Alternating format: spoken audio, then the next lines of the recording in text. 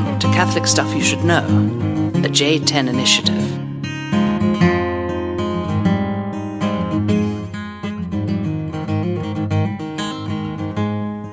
Hello and welcome to Catholic Stuff You Should Know. This is Father Sean. And Father John, thank you for listening.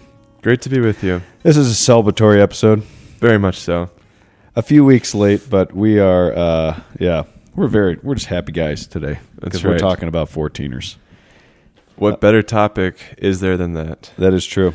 Although you ruined it. I just listened to your last podcast while I listened to the banter part. Oh, yeah, with Machado? Yeah. Well, I think that was before we agreed that we were going to do this topic. That's fair. Father Sean and I were at dinner last night with some fellow 14er people. And you know what was funny? Is like we were either talking about children or 14ers. That's right. I don't think they knew what to talk to us about. We love the Beasleys and the Morrises, but it was kind of like, oh, okay, you know. You gotta... But in defense of that, the occasion for the dinner was to celebrate finishing the 14ers. No, but I'm just saying, like, they kind of forgot we have jobs. Like, did anybody ask you about your parish or the seminary? Will did at one point. He said, how's the parish going? It was, you know, like conversations volley back and forth. You're like, oh, that's interesting. Potty training, crazy. Never thought about that. And then they'd look at us and be like, so what's your next peak? And it's like, what's the next list? We also like, we do have a vocation. Maybe we talk about mountains so much, but it was fun to be with them. They're great. They're old friends of ours, and the girls were on track to finish with us, but and they got pregnant, and they got married first. Yes, important distinction. And then they got pregnant. So it was funny. I just thought that was kind of humorous last night. It was a great dinner. It was super fun. It was fun to be together. Shout out to them. But yeah, hopefully they finish one day. They're probably going to be finishing with their kids now. In like I think it's going to be 15 years, 20 years. Yeah, I mean, watching Cora Marie climb yesterday. She's how old? 2? 2? I don't know. I know these kids, they could be 6 months, they could be 5. We have no idea. We had a very long debate that was sparked by the presence of 2 women, of course, Andrea Polito and Kate Spacia, with like 15 of my guys over holding babies. Like whether a man should like to do this. Oh, interesting. Like by nature, because I have zero desire. Really? Zero. Even like your godchildren, you don't just like having them? Like when they're babies? No. Like when they're 3 and you can kind of wrestle with them and play with them. That's fun. But like, my mom sees a baby and has to hold the baby. Yeah, women do that. I don't feel any desire for that. And that was the whole discussion of the evening. I mean, when a baby falls asleep in your arms, like it's amazing. Yeah, That doesn't happen to you? I don't know if it's happened. I don't think I've held him for longer than like 30 seconds. It just doesn't. I feel no desire. They're great to look at. As Cody, there was a couple whiskeys during this conversation. So as things do, they get more ridiculous. But I was like, the idea of a baby. It's like if my friend was like, I just bought this $3,000 camera. Here, hold it. I was like, I don't want to hold it. Like, no, you got to hold it. You got to hold it. It's so amazing. You got to feel it, and it's incredible. I'm like, I don't want to hold it.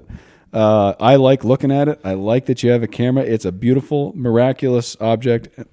Cody, and then there's banter back, and then Cody describes it as like, and this is amazing. He's like, it's like having a gun without anything in it. There's no no bullets in the gun, but it's just like, just point at your head, just hold the baby. It's like, what could possibly go wrong? There's no bullets in the gun. Yeah. So anyways, we totally won the argument by being more ridiculous than everybody else. And being celibate, that's like a very likely scenario. But it sounds like I just might drop this baby at any moment. Right. And apparently they're very like malleable, Yeah, very.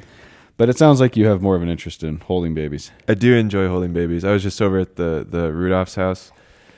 And they have how's Hank now? Henry. I don't know, 3, 4, 5 months? I don't know. I lose track of all these things so quick. Like you said, it could be 6 months or it could be 5 years old. What's the name of that oldest Rudolph kid? Gabe. I have never experienced anything like it. He's like a wunderkind. His ability for recall. Oh, it's crazy. Name a Disney movie and he can tell you what year it came out in. That, and he can sing you every single line from it. I have never... I was like, this is like... This kid, he's going to be like I don't know. He's just bred for like Jeopardy or something like this. It's just his recall is unbelievable. Have you ever heard of Angel Force? No. No, most people haven't. I hadn't heard of it. Well, apparently Matt Rudolph is like a star of Angel Force. It was like this EWTN special. Okay. And when he was like 10 years old, him and a few of his brothers were on this show called Angel Force. So if you look up, he's going to kill me for saying this. So he's a child celebrity. He's a child celebrity. That explains why he's so messed up. You know, to Macaulay Culkin and these types. Just joking, Matt. To the point where when he went to Franciscan, he was there and someone looked at him and goes, "You're Matthew Rudolph? You were in Angel Force?" And he hates that. He absolutely hates it. All right. If you see Matt Rudolph, please ask him. Or if you've ever seen Angel Force, now you know who the all-star is. That's amazing. We got to find some YouTube videos of that. It's like straight out of the 90s, like horrible graphics, horrible everything. That's really funny. Oh, man. So anyways, that was dinner last night. This is another day in our life. But, yeah, how do you want to go about this today? I don't know. I was thinking we could share some stories from 14ers. Most of this, I don't know. I think this is going to be fun for the two of us. I don't know how interesting this is going to be for everyone else. And I figured if we need to tie anything in, we can always talk about theology of mountaineering, Blessed Pier Giorgio Frassati, or something like that. Yeah, well, let's just riff on it. I mean, I just wrote a book on this topic, and congrats on almost published. It's in the publisher's hands. Not anywhere near published, but thank you. I appreciate that. That was funny last night. You helped me out. I felt like a real brotherly moment when I've just spent the last so I've been dreaming of writing a book on the outdoors about basically the spirituality of Catholic spirituality in the backcountry. Very specifically, how do we encounter God in creation? All these things. And so for like years, the book finally came together about 2 years ago. Centered around the Colorado Trail. I've talked about this. I think I've talked about it a number of times on the podcast. Anyway, spent the last 10 months writing it. So the draft is out there. And Catherine, being the sweetheart that she's like, if nobody publishes it, will you give me a copy of it? And you're just like, somebody's going to publish it, you know? So I'm like, it's going to get please published. Don't say that. But yeah, it's in the hands of some editors, possible editors here. I was just looking for what is the first 14er that I ever did with the young Chach, a.k.a. Sean Conroy at the time. What year would that have been? 2012. 2012, Mount Huron. Yep. July 5th, 2012. Oh, it was the 5th. We were with 35 people on that mountain. I have this shows the depths of my nerddom and the fact that I am Daryl Neppel's son. I have an Excel spreadsheet of every 14er and everybody who I've done it with going back to 1997. That's incredible. And so, yeah, there was 35 people on that hike. That was a Totus Tuus group. 14,003 feet, Class 2, July 5th. That was a nice day. And that was the first time I said Mass on Mount Huron. So that was my first 14er ever. First 14er ever, and you were how old? I was 8. I had just turned 18 the week before. That's so insane. So insane. So that was, obviously 13 years ago. Yeah, Totus Tuus. That was great. Not 13 years ago. 11 years ago. 2012. You're 29. 11 years ago. That was a great way to do, like, because Totus Tuus, right, we got so many people from the Midwest, flatlanders, and they come to Colorado, the Archdiocese of Denver, to teach Totus Tuus, and it's like, what are you going to do for midsummer break? You're going to go hike a 14er. Yeah, absolutely. And we started doing that. Steve and I did that was Totus Tuus trip number 6. So we had done that for 6 summers. Crazy. Because we had started when we were doing Totus Tuus, and you came on later, and I was teaching Totus Tuus as a priest at that time. So let's just talk about the 14ers in general. If you're not familiar with this, there are 54 peaks that are above 14,000 feet. This is the official list. On the official list. Now, I will not go on this forever, but we do need to name it. There are many people in Colorado who probably just moved here from California or Illinois who say there's 58 14ers. But those of us who have been here for the long haul know there's only 54. The debate is what's the difference between a mountaintop? Mm-hmm. And so there are 4. So do you want to do this now or should we come back to this later? Let's do it now. What's a 14er? Sorry. What is a 14er? A 14er is a point over 50 or over 14,000 feet. The question becomes, how do you differentiate a mountain? And so the standard number is that there's 300 feet of prominence, which means that it drops 300 feet. So it's not a space between two peaks. Between 2 peaks. So it's not a space horizontally. It's the depth that distinguishes. Is that arbitrary? Yeah, basically. But that seems to be the kind of standard that has always been there. If you do that and apply that to the high peaks of Colorado, high points above 14,000 feet, you get 52. Mm-hmm. But there are two exceptions that are classically held. One is the Maroon Bells. Mm-hmm. So South Maroon, which is just it's very obviously another peak, even though it's not a full 300 drop. It's 297 feet. Oh, that's crazy. We just got to go in the center and take a shovel and dig it out. There you go. And then the other one is El Diente, right? Which El is a Diente. sub-peak of Mount Wilson.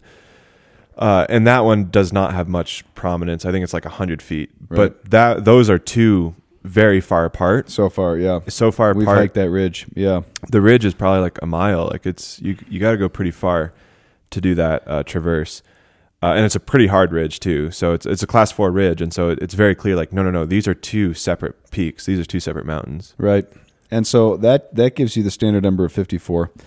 The 4 kind of questionable ones, which are not questionable really, but people add them. But Bill Middlebrook added them. Bill Middlebrook. So we're Jerry Roach guys from the old school days, but Bill Middlebrook, who started 14ers.com, has done great work.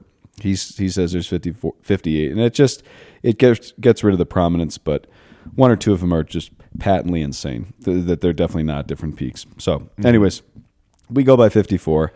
The 54 peaks of Colorado. This is the ceiling of the I think of the United States, because they're all right here, and the only 14ers in the Rocky Mountains are in Colorado. Right. So sorry, Montana. You Yeah, guys like the think most you're condensed. So awesome. There are some 14ers that are volcanoes on the Pacific, but we have all of them right here in Colorado. They are over 6 different ranges. So the Front Range, the Mosquito 10-mile range, which is kind of one, the Sangres, the Elks, the Sawatch, and the San Juans. Did I get them all? Yes. And the biggest ranges are the Sawatch in the middle, and then the San Juans in the southwest. Mm-hmm. Yep, those both have a lot of 14ers. I don't know. I'm sure. I mean, obviously Alaska has 14ers because they have Mount McKinley, which is 21 or 1,000 feet or whatever, the tallest mountain in the U.S. But I don't think we consider that part of the Rockies, do we? No, It's a that's separate different. mountain Yeah, range. yep. So yeah, this is the Rocky Mountains do get higher up in Canada, but then these volcanoes on the Pacific side are higher all the way up into. So back to this July 5th on Huron Peak. There's 35 people. One thing is Huron Peak. I'm just going to put a secret out there. This is a hidden gem. Everybody comes to Colorado and like, let's do a 14er, and they all go up Bierstadt, and it's like, Bierstadt's fine. It's okay, but Huron is in the Sawatch Range, so it's about 2.5 hours from Denver, and it's just far enough away that nobody knows it's there, and it's a great first hike, and that's why I took an army of Totus Tuus teachers up that one. Do you remember that route? I do. We started in trees. I don't remember how long it was or anything like that. I was also 18 and prideful, so I had to be the first one up. Did you? So me and Nolan Cleary were the first two to reach the summit. But I don't really remember. I was just prideful, young, and just wanted to make the summit before everyone else. That's awesome. Well, I was 28 at the time. I was younger than you. That's crazy. And I was probably doing the same thing. So, Huron is a great peak. It's situated the Sawatch Range. Most of the ranges of that make up the high peaks of the Rockies are they're plate tectonic based. So there's these fault lines. So they have kind of a big run. Yep. The one exception to that is the San Juan Mountains in the southwest, which are this kind of huge area of volcanic activity, and they have a really different look to them. And all these 14ers came to be through plate tectonics and volcanic eruptions, and of course glaciers. But they're very different. But I'm just going to put Huron out there as if you're coming through town, go check it out. Yeah, so that's part of the Sawatch, so it's all the plate tectonics, as you mentioned. When you go down to the San Juan, southwest Colorado, so by the Four Corners, if you ever go there, you've all heard of these towns. It's like Telluride. That's probably the most famous one that most of you have probably heard of. There's a small town called Ouray. Anyways, Ouray is called the Switzerland of America. I mean, it's one of the most beautiful places I've ever been to in Colorado, probably in the U.S., maybe even in the world. There's nothing like it. But because of the way the mountains are formed, they're not north and south or east or west. They're like, you just get these wild mountain passes. You get wild weather through there. It's super, super incredible. But if you're flying into Denver, it's like, yeah, go to the Sawatch Range, Buena Vista area. That's where some of the most beautiful peaks are. Absolutely. And the best bang for your buck anywhere is Handy's, I think. If you want a real easy, if you're intimidated about like, man, I don't know if I can do this, and you have time to drive into southwestern Colorado, go into the American Basin and climb Handy's. You're right smack in the middle of the most beautiful part of the whole state, and it's easy. Yeah, I would say that's the easiest 14er Yeah. by route, but getting there with a car is a little bit more complex. Right. It'll take a little while. So what is a 14er? We did that. Maybe just to ask the question, why do you like hiking 14ers? This seems crazy. Why would you spend all day going 4,000 feet up a mountain only to celebrate Mass and then turn around and have to go downhill, destroy your knees? What's the draw to it? Why is it so much fun? Well, I just wrote a book on that, so I don't want to blow it, and share too much. Sure. I think that the reason asking the question of why we climb mountains is one of the most it's one of the most kind of fascinating questions as you can ask, because it is crazy. It's a crazy thing to do. What is it, this kind of irresistible draw to the heights, to go to these high, and not everybody has this in them, but what is it about getting up there? I was telling somebody, I just think more clearly above 8,000 feet. I just said that recently to somebody. I was just like, you get me above there, especially above tree line, everything just kind of clears out. And so I think that for us, in many ways, there is an experience of we're climbing towards God here. We're heading into the very summits and the very heights of creation, and it creates upon us a kind of perspective, not just physically, where when you get above tree line, you can just see everything for miles and miles, but you actually it changes your spiritual perspective. You feel the smallness of things, and the grandeur of creation. The kind of, it impresses upon you this sense that, not just of my own littleness, but really of the magnitude and the power of things as they've come to be. I think that's just a first cut at it. How about you? I think similar. I think certainly, like, while not everyone desires it, I do think it's in human nature to ascend the heights, whether that's spiritually. We can make a spiritual analogy here, going back to the Tower of Babel. Like, there's something about, like, let's build something so we can go to God, but not to over spiritualize it here. I just think there's something just very natural about getting up on top of a peak when you're a 14er. So it's the highest thing in sight, and you have a perfect 360-degree view around you of everything. And you can see, I was just up on Mount Princeton 2 weeks ago with some buddies, some Focus missionaries and their disciples from UNL, Nebraska Lincoln. And we hiked Mount Princeton, and you could see in the background the three apostles, which are three peaks. They're 13ers. And it was just really cool because I was preaching about that. Like, what does it mean to be apostle? And it's just cool how connected these all are. Yeah. So I think we desire to, like, go up, to see beauty, to do something hard, and you get to the top, and it's super, super refreshing and amazing, and you feel a sense of accomplishment. I just found a quote from Ratzinger here. This is from Jesus of Nazareth. He says, "The mountain." He's talking about the fact that Jesus ascended mountains. They were his privileged place of prayer for many times. They were the place of particular anointing, of transfiguration, of grace, and ultimately of redemption. So the mountaintops have always symbolized this man's innate desire to ascend to God, and they sum up the kind of religious desire and the drive for transcendence. I want to move beyond myself. I'm not just made for this life. That's what makes me different than the animals. And so it expresses something of our religious nature, even if people say, I'm not religious, I'm just spiritual, whatever. Okay, Ratzinger. The mountain is the place of ascent, not only outward, but also inward ascent. It is a liberation from the burden of everyday life, a breathing in of the pure air of creation. It offers a view of the broad expanse of creation and its beauty. It gives one an inner peak. It gives one an inner peak dues. Oh, sorry. I must have typoed this. Sorry. When I typed it up. It gives one a sense of an inner peak and an intuitive sense of the Creator. So this notion of, like, inner peaks, it's this, like, really... That's cool. Yeah, it's a really beautiful and powerful insight. The whole mystery of Christianity, though, is, of course, it's not about solely man's ascent to the heights. It's also about God's descent to man.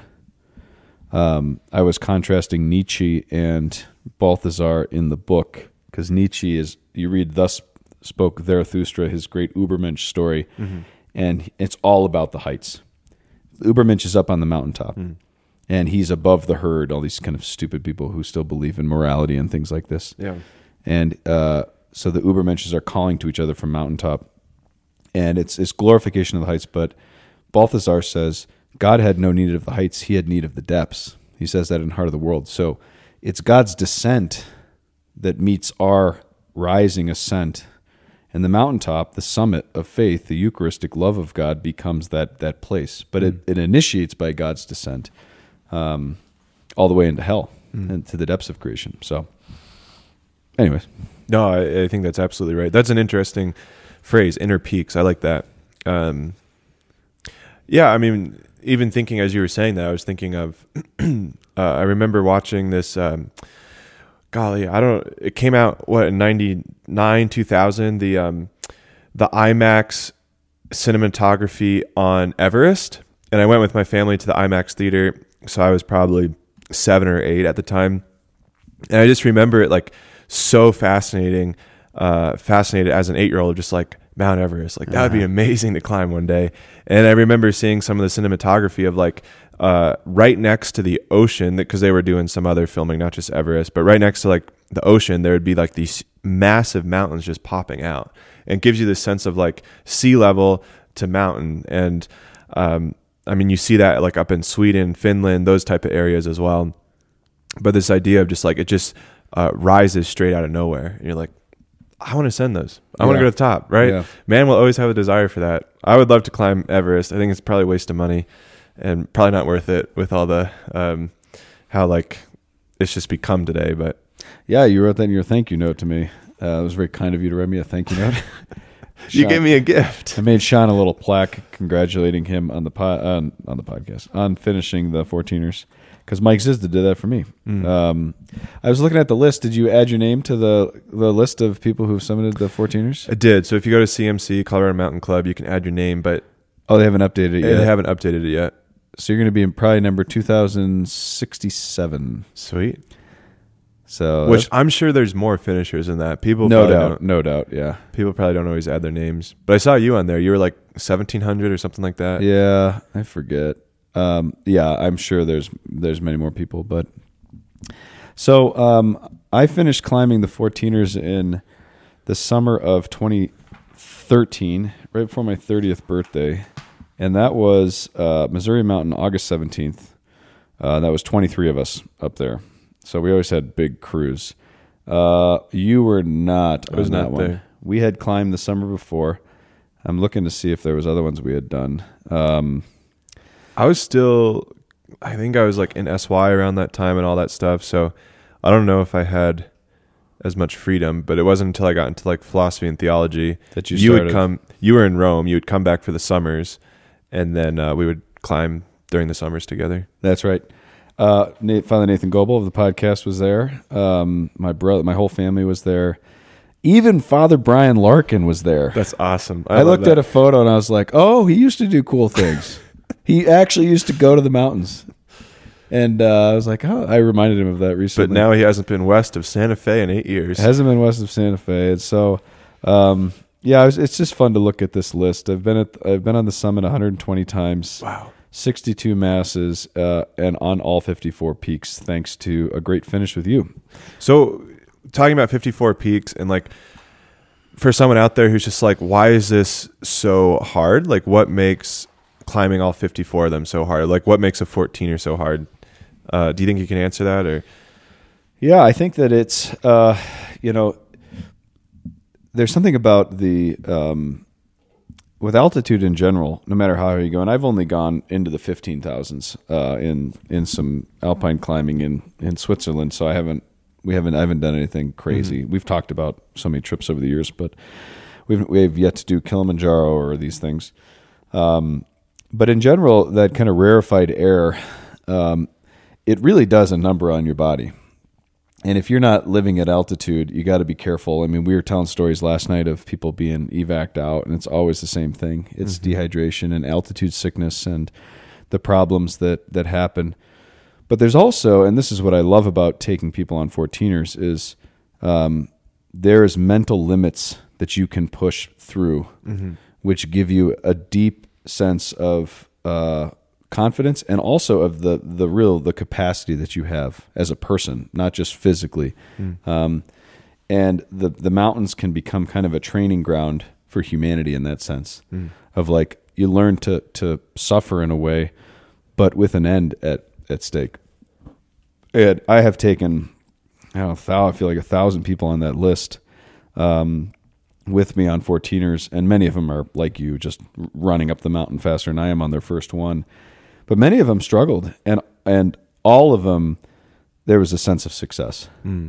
I've rarely called off 14ers. I probably should have called off a few more of them. A couple of these people on the list I should not have taken. But for me personally, especially when I became a priest, I think of just being a father and a guide, and a friend to somebody, walking with them. Mary Helen Bromley, I know, listens to the podcast, had an awesome first 14er up Bierstadt with her for her 60th, and that was a highlight for me. It was one of my favorite memories ever. Was it her first 14er? It was her first 14er. At 60 years old? Yeah, 60 years old. Incredible. But seeing her, and then we said mass together at the top, and it was one of these days where it was super socked in. It was so weird. So we're in the clouds all day. This is in June. And we finally get up to the top, and it's cold because it's socked in. And right during the Eucharistic prayer, or the gospel reading, but then the Eucharistic prayer, the clouds start to open up. And it's the first time. So all day. Mary Helen's never been on a 14er summit before.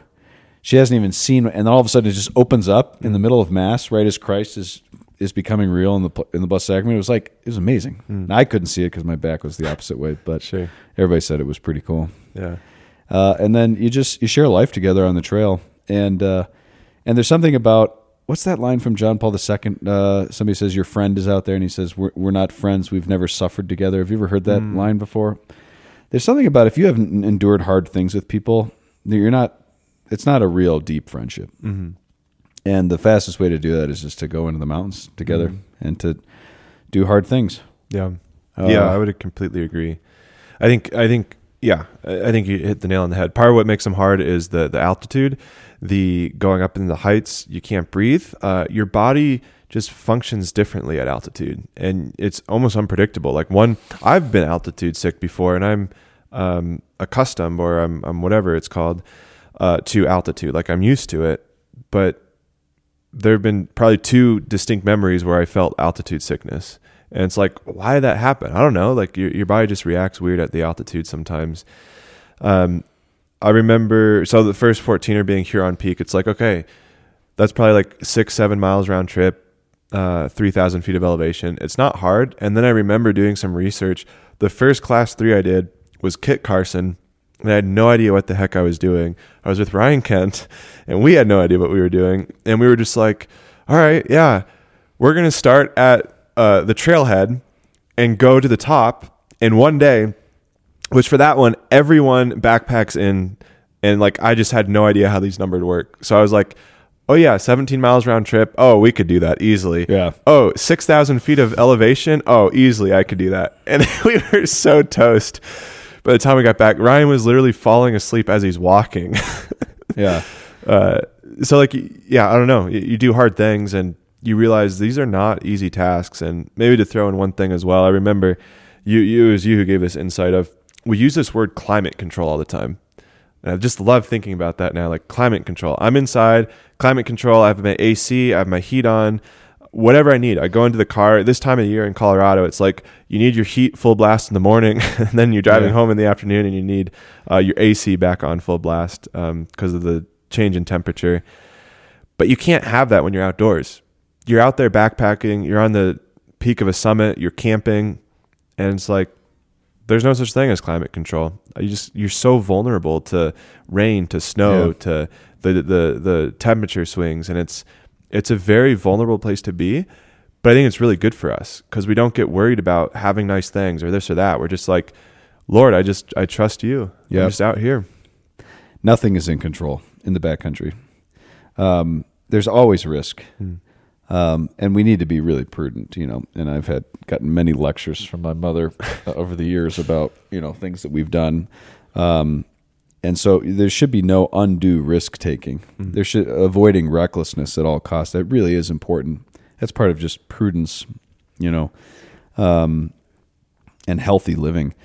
But there, you can't eliminate the risks. You can't climate control your life. And in some ways, it feels like the climate's like the last thing. It's like we control everything else, but you can't control the weather. So we create these indoor spaces, and then we stay indoors, and we just kind of keep the air conditioning on, keep it perfect, whatever temperature. And it's like, this is not the way we're supposed to live. We just finished our last 14er. Father Sean and I, his last summit, my last mass at Mount of the Holy Cross. And I bring this up because we're hiking in late at night over Half Moon Pass, and we just don't know what to expect in the morning because the weather is so precarious. It was on October 2nd, and we got it up. Sure enough, it starts snowing, and we're just like, oh, geez, here we go. It's going to be cold. And then it doesn't, and the sun hits for a bit, and then we got to wait for the other guys. But do you want to talk a little bit about that last one and your experience of it? So epic. It was amazing. So this time of year, right, it's fall. The equinox has already hit in. So the daylight's getting short. So we're hiking all by night, all by headlamps by this point. We get to the trailhead. We had just eaten dinner. We drove 2 hours from Denver, and we just put on our headlamps, start walking. Hopefully we're going the right way, kind of following the GPS. Set up camp. It's about 9:30, 10 by the time we fall asleep. You had never climbed this peak. I hadn't climbed it in 20 years. Which is crazy. Yeah. That's so wild.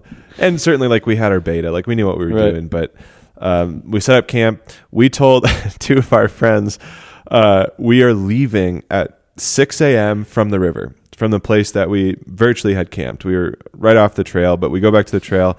We're waiting there, and we're just, freezing. I'm in my puffy. We're in all our layers. 6 a.m. hits, and we're like, well, maybe they forgot. Maybe they slept in. Maybe they decided to cancel.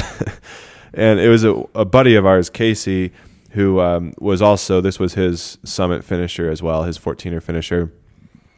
And so, again, it's snowing. We're cold, so we have to go wait for them. And then we get to cell phone service. So I noticed that I had some calls from them. And so, anyways, long story short, we reconnected. We summit together, which was amazing. I don't know. I thought I was going to be emotional or something. It was like any other summit. I was like, yeah, this is nice. It's also freaking cold. It was so cold. So then we get up there, we have mass, and when were you saying this on this podcast or no, it was the last podcast. I was just listening to your banter. We literally looked like Teletubbies. With you had your blue hood on. I had my grayish orange hood on. And we were just wrapped up in everything we possibly could with these crazy looking albs on top. And these random secular mountain girls are taking, these 2 girls who summited right after us, they're taking photos. I think they were so cold that they didn't even think about this is really weird. What are these guys doing? Totally. And then we said the fastest mass. That was the fastest mass I've ever said. Probably. Because it was probably 15 minutes. Yeah, it was gorgeous. But yeah, that sense of cool, we did it. Mm-hmm. It's not we didn't just burst into tears at the end, and not that we would by temperament, but there's something about that though. And I'm curious, my experience is because people are all right, what's next? What's your next list? What are you and Father Sean doing? I'm just kind of you don't do it for the list because it's actually not that satisfying to finish. Yeah. It's that wasn't the purpose. Right. I did 3 14ers by myself, Quandary Peak, and then Red Cloud Sunshine. And all 3 of them were pretty boring, honestly, doing it by yourself. Red Cloud and Sunshine was a little bit more enjoyable for me because I was in the area. It just worked out well. But when I did Quandary, it was just I was just going for the checklist. Right. And it was horrible. Right. I remember getting to the top of just why am I doing this? I didn't even take time to enjoy the view. I just got up there and got down as quickly as possible, drove back to Denver, and then that was it. Yeah. It was I would much rather do this any day with anyone, having friends to do it, having community to do it with. And I think that's the joy of it. It's not, and there was a lot of people who wanted to be with us. Some who listened to the podcast who had supported us and wanted to be there, but we had to call it off on the 14th of September because of this crazy blizzard that came through. And then we just had one day, and we're like, let's just go for it. Mm-hmm. We just want to get this thing done. I don't want to wait another year. It's just like, let's just do it. And it ended up being perfect. But we were bummed not to be with other friends because, right. It's like the purpose of this was to share life with people on the trail. Correct. And even deeper than that, to share life with Christ on the trail. And so it's always been kind of an ecclesial experience for us of like, here comes that old adage, here comes everyone. That's kind of what would happen with our groups on these 14ers. So you got all these kind of, super hip mountain people with all their technical gear. And then there's like 15 kids from Iowa teaching Totus Tuus in jeans, and like everybody's dying, and somehow we get everybody to the top, and then we have mass, and it's gorgeous, and then it's like, that's what it's about. It's not about the checklist. And it's not about the bucket list thing. I know people talk like that, and I don't feel like you and I really have bucket lists. We have cool ideas, but ideas kind of ideas for adventure come and go. Yeah. They have to be discerned, and you can't grasp at them. And I don't think we have anything in our mind. We're going to be hiking mountains the rest of our lives as long as we can, but there has to be a freedom there, I think. Totally. I think a lot of them will be repeats, So like I don't have my exact numbers in front of me like you do, but I think I've had 67 summits now, 54 the 14ers, and then I've summited Bierstadt like 3 times and Grays and Torreys a couple times. So but I love it. Like I do it again and again. Like I just climbed Mount Princeton again, celebrating Mass on top. I would love to celebrate Mass on all the peaks. I don't have a timeline. I don't know if it'll ever happen, but if it's like, great, yeah, I'll go with these friends to hike this peak. Great. But I don't think it's like, yeah, we're going to do I think it'd be cool to do the Centennial Peaks, which are the top 100 peaks in Colorado. Centennial State, 100. We joined the Union in 1876, so 100 years after the Declaration of Independence. Centennial State, Centennial Peaks. I think that would be all super cool, but I'm like, if it happens, great. If not, who knows, Oh, I was thinking you were planning it for the bicentennial. I was like, 2076? I was like, I'll be 90. I was like, I don't know if that's awesome. Gonna work, but you're just talking about the Centennial Peaks, yeah. Yeah, the bicentennial peaks. I was like, I don't know if I can guarantee I can make it up a mountain in the year 2076. That would be the 200th anniversary of Colorado. Epic, though. That would be super cool. I'm all into the dates like that, but I don't know. I mean, we're gonna be biking a lot next summer. Like, I don't know. We don't do it for. We do it for community, right? The ecclesial kind of stuff there. So maybe a couple of questions, just out of curiosity. Was there a summer? What's the summer that you've climbed the most 14ers in? I was looking back at my notes. I think it was 2018, I believe. I climbed 12 14ers. Yeah. And again, part of that was like I was just trying to check off the list, certainly. But there was something fun about it. And part of that too is like I think that was the summer I did the Calibron, as we call it, Democrat Lincoln Bra, so you can climb 3 in one day. There's other ones where you have a connecting saddle or a ridge, so you can climb 2 in one day. And it was just the summer where I did multiple. It's classic. I look at the list and it's like as 2010, 9, 2011, 11, 2012, 10, 2013, 11. So I think 11 is the most. But that's when I was really moving towards getting them done. Mm-hmm. And it's like our friend Casey Van Pelt, he climbed them all in 4 years, which is just psycho. It's insane. Yeah. I climbed, it took me 12 years roughly. I did one in 97 and then really started in 2001. So 12 years to climb them all, and then another 12 years or 13 years to say Mass on them all. But again, we kind of take it as it comes, like it's, you do what you can. I moved to, Europe for 4 years, so obviously didn't do a lot there, but tell me your favorite memory from the elk range. Oh, I was about to ask you some of those questions. Elk range, Capitol Peak. Capitol Peak. That's also describe the knife's edge. That's also probably my favorite 14er. Yeah. And I have to caveat that with like favorite 14er. What makes a favorite 14er is just like beautiful weather and also who you're with. And I just had a great day with some really good folks. which was amazing. That was not with me. It was not with you. We were going to do it So together. sorry. And then you, I think, got sick. No, my knee was hurting. Oh, your knee was That's hurting, when I yeah. had tendonitis in my knee. So I had to bail. I drove back to Denver. So who'd you do it with? So I did it with Ned Zerwick, Garrett Cook, Hannah Steiner, Casey Van Pelt, and is that it? I think just those guys. That's a great crew. I got to meet this Hannah Steiner, this Minnesota girl is just crushing it. Has she She's finished crazy. yet? She hasn't. She has like 15 left. Oh, man. Love She's it. not as intense about finishing, but she probably will if she wants to. But Garrett Cook, Ned just finished, Casey just finished. Shout out to those guys. We've had it's just so much fun being with people who love this stuff, and there's so many strong hikers as It's well. amazing. Okay, yeah. so Capitol is your favorite. Capital's great. So you start pretty low, maybe 8 or 9,000 feet. So you got to climb like 6,000 feet vertical, but you pack into Capitol Lake, which is right at tree line. And that's like a 6-mile pack in. So a couple hours, 2.5 hours. And then you wake up the next morning, probably 3 a.m., pretty early to beat the storms. And you kind of wind around the peak. And then you get to this classic, what's called the Knife's Edge, as you just mentioned. And you're looking out over the Knife's Edge. And then you see the summit off in the distance. So the Knife's Edge, just think of a knife. Like you're literally on a knife. On a ridge line. So you kind of there's two different ways to hike this. Yeah. One's the safer option. The other one is not the unsafe option. Kendall Westhoff, a buddy of mine, he was with me on this peak as well. I forgot him. So he tight ropes it. He just walks across it. I'm like, Kendall, you are insane because I can't even believe that. I have a video of it. I can show you later. But it's so steep on both sides. You're going to cliff out. Like you're literally on a knife's edge that if you fall to the right, you're dead. If you fall to the left, you're dead. So imagine maybe about 3 inches of granite that then slides down on either side at about a 60, 70 degree and then cliffs off for 3,000 feet. Mm-hmm. That's the knife's edge. On both sides. It's about 40 feet long. Yep. It's the craziest... It's the sheerest piece of rock I've ever seen. It is incredible. The thought of walking on top of it is absolutely mental. Oh, I think it was a death wish. I don't know what he was doing.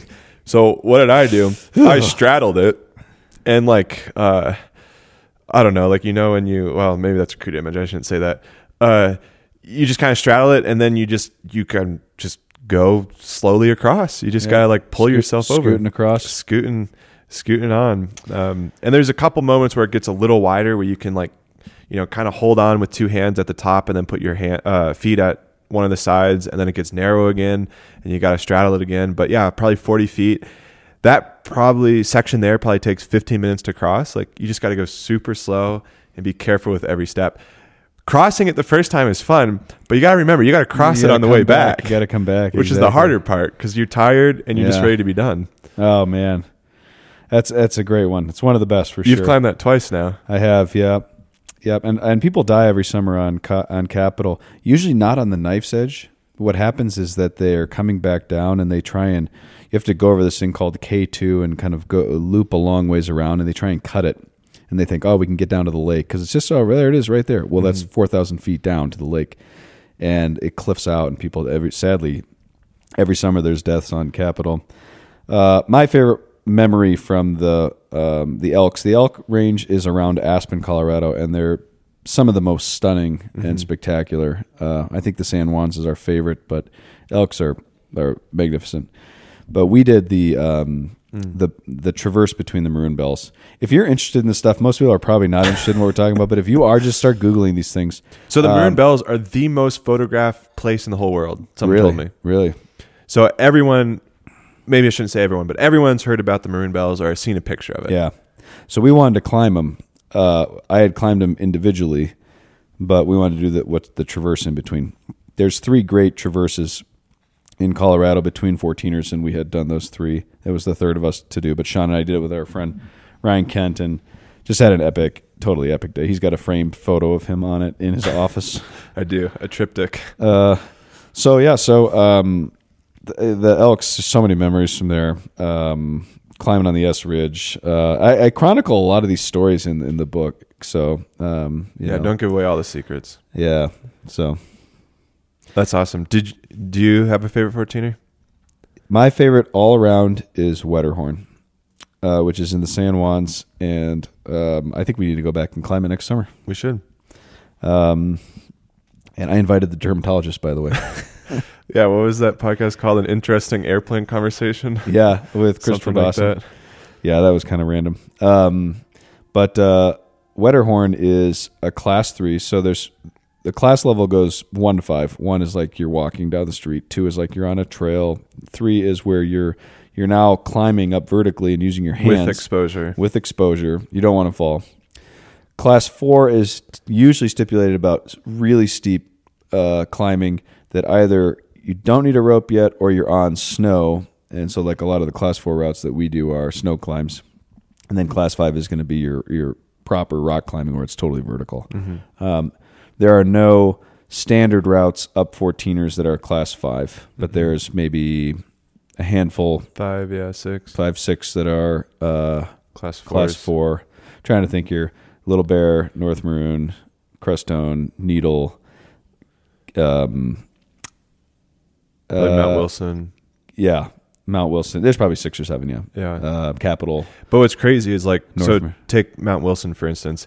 It's really like a class 3 most of the way up until the very, very final move. Right. And so it's almost kind of a misnomer where it's like, oh, this is super easy. So you get walking, and then you get to the final move, and it's like, no, this is the crux. So a route is named for the crux. So the hardest move could be 10 feet, but if that's going to kill you, then they're going to name it class 4 for that 10 feet. And again, you're so high up, so yeah, you're like, oh, it's just a class 4 move there, but the exposure is really substantial. So like, what's the crux on the Maroon Bells Pass? Like 5.4 or something like that, class 5. But you don't want to fall there. It's just like, and sometimes class 4 is harder than class 5. So like the top of, Sean and I did and then I did it with Casey again this summer. Actually, this story is worth telling. Okay. So I'm getting down to the wire here. It's this summer. It's July. Cause we got to do Mount of the Holy Cross to be the finisher on the Feast of the Holy Cross. We got to finish on the feast. Right. And Sean's checking them off, getting his last ones done. And I'm like, I got to go because the deal is I can only do one mass every day on a mountain. So if you climb 2 mountains, then you got to go back. So that's what happened with the Crestones, Crestone Peak and Crestone Needle, which were some of the last 14ers to be climbed 100 years ago. Crazy. 1923 is the first recorded completion of the Colorado Trail or of the Colorado 14ers. What's his name? I can't think of it right now, but he was from like Iowa. It was super random. Yeah, that's a good question. I have the list here, but I can't pull up. So anyways, these Crestones were the last ones to be summited 100 years ago, 1923. So I go down there with Casey Van Pelt, and in typical Van Pelt fashion, like we just hammer. It's all out sufferfest. And so we just hammer up there, get up there. We do the whole, we climb Crestone Peak, so it's hours and hours to get up to this thing. And then we climb the ridge, one of these great kind of class 5 ridges, to get on top of Crestone Needle and then come back down. Now, I, for some reason, was convinced. I didn't check it, but I thought, I said Mass on Crestone Peak 5 years ago with Sean. I just need to do it on the Needle. Mm-hmm. So I do the whole damn thing again. Climb for 3 days, do this thing. Climb a class 5 pitch into this kind of shark's tooth type move. And then you get up on this slab that's super exposed for like 50 feet that you're just holding on. And if you fall, you're absolutely dead. Get to the top, say Mass, we celebrate, descend down this crazy class 4 thing as a storm's rolling in, then go over Broken Hand Pass, then go down, break camp, then go all the way out, get to the car, and I'm like, oh no. Was it right away when you got to the car? I started to have suspicions, and I was like, I think I did it on the wrong 14er. I think I did it on the wrong Crestone. And so I texted you, and I was like, hey, which mass did I say Crestone on 5 years ago? You didn't say that. You said, hey, do you have any photos from when we climbed the Traverse? And I was like, yeah. And then so I just shared album. I just shared the album with him. And then he looks at the photo of the mass, and he geolocates it, right? Because the iPhone does that. He geolocates it and goes, oh, no. Oh, no. I'm sure there's some other words in there as well. I was I was just devastated. So I was like, you idiot. You said Mass on Crestone Needle twice. So that precipitated another trip up in August to do the whole thing again. And we did do Mass on Crestone Peak. But you didn't do the Traverse that time. But I did not do the Traverse that time. time. The peak is farther to get to. The Needle is much shorter. Yeah. But to get to the Crestone Peak, you got to hike way, way out there and then do it. And so it's actually quicker to take the Traverse back. But yeah. So these are legendary. And I forgot my hosts on one of the mountaintops. And there's all kinds of stories. This is read about in the book. The book is going to be called To Heights and Unto Depths, Letters from the Colorado Trail on Humanity, Creation, and God. Expect it in like 2076 or something. It's going to be a long time. So, on the bicentennial anniversary of Colorado. Yep. All right. Should we wrap this thing up here? We're about an hour. Let's do it. Well, thanks, everyone. Thanks for coming along this journey. I don't know if this topic is interesting to you, but I love talking about it. You know what? It definitely is for us. We could do hours and hours and hours on this topic. I mean, I could tell. I have a whole list of 120 stories here, but I will spare you. But this is an encouragement to come out, get up into creation itself. Maybe as a final word from me, Pieper talks about Joseph Pieper. I'm teaching him on St. Thomas Aquinas. The secret to Aquinas' thought, according to Joseph Pieper, was the metaphysical distinction between God as creator and creation. Mm. And everything comes back to living and understanding our creatureliness. So much so that Walker Percy, who was a student of Aquinas, says that creatureliness is the essence of Christian spirituality. Mm. What he means by that is we have to understand ourselves as participating in God's being, as being dependent, as being limited, contingent, but also being as gift.